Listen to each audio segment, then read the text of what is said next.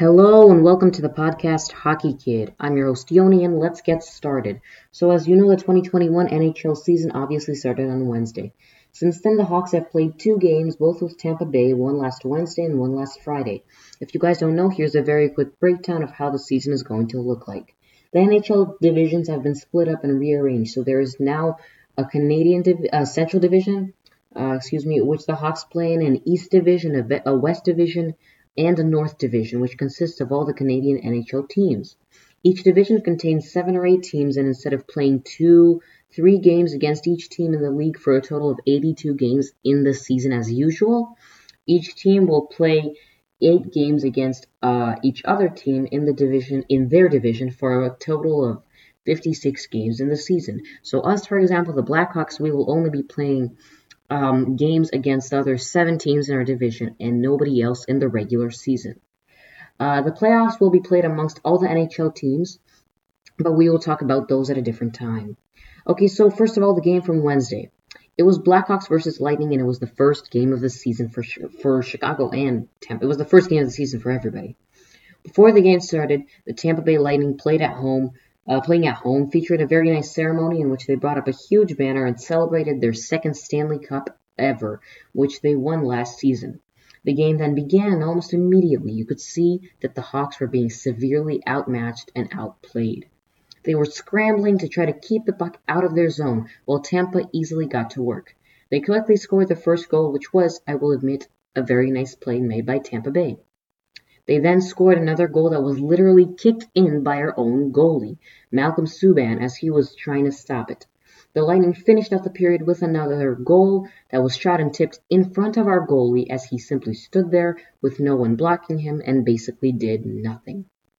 In the second period, there was only one goal scored by, you guessed it, the Lightning, which was then matched by another Tampa Bay goal in the third period. The Blackhawks were finally able to score one very late in the third with 3 minutes left, when on a power play, Dylan Strome nudged the puck to the net and it bounced off of one of the Lightning defensemen and then off of the Tampa Bay goaltender. This broke what should have been a Tampa Bay Lightning shutout, but personally I think that our goal was very stupid and that we didn't deserve it. We lost the game 5-1. Overall, I think that our defense was a lot better than the last season, even without Seabrook, but our forwards completely underperformed. I really had faith in Kane and Kubalik this game, but Kubalik wasn't bad. I think it had to do with the fact that Jeremy Colton only placed him in for, he only placed him in for, I believe, 8 minutes, maybe 10 minutes, not a lot. And then Kane was horrible. Not for a hockey player, but for an NHL superstar. But what was really noticeable was our goaltending. Malcolm Subban was absolutely terrible. I will give him kudos, though, for the one time that he was good in the game. I think it was the second or third period, I can't remember, but he made a spectacular save. Absolutely spectacular. He turned around and used his goalie stick to block a Tampa Bay shot that was headed for an empty net. Although, from the point of view of a fan, it was an amazing save. Because he turns around and he throws out a stick and somehow he gets the puck. He stops the puck. It's like 1 in a million chance for a save. But when you look at it again, you can see that it was really just an accident, and that had he moved his stick just a bit down or just a bit up, Tampa would have scored. Apart from this particular moment, Malcolm Subban was very, very bad. Throughout the whole game, he was sloppy and was constantly scrambling around trying to make a save, which many times did not work. For those saying, oh, the Tampa Bay Lightning are the Stanley Cup champions, of course they won. I see what you're saying, but when you're a team that won the Stanley Cup 5 years ago, you don't just let another team trample all over you and score 5 goals on the first game of the season. You just don't do that. That's just, Corey Crawford wasn't very good in goal for us the last couple of seasons and was very inconsistent. But compared to how Subban played in this game, Crawford was the best goalie in the world. The Hawks and Lightning rested a bit and then played another game on Friday. The first period of the Friday game was very uneventful. Both Chicago and Tampa Bay played very nicely and were playing pretty much on the same level. The Blackhawks put Colin Delia in as goalie, and I generally liked how he played the first period. Then came the second. 3 minutes in, Delia slipped on the ice while giving one of our players the puck from behind the net, and the Lightning quickly took control of the situation and scored a goal while Delia scrambled, trying to both get up and block the shot at the same time. 2 minutes later, Tampa Bay scored another one, and 3 minutes later, the Hawks turned over the puck, and the Lightning once again capitalized and scored. Then, when all hope seemed lost, Chicago got a power play in which Strome made a nice pass to DeBrincat, who fired it home. Just a few minutes later, DeBrincat took the puck in behind the Tampa Bay goal and made a brilliant pass back to Kane, who was in front of the goalie and easily shot the puck past Lightning goaltender Andrei Vasilevsky. And look, it's the second period, end of the second period.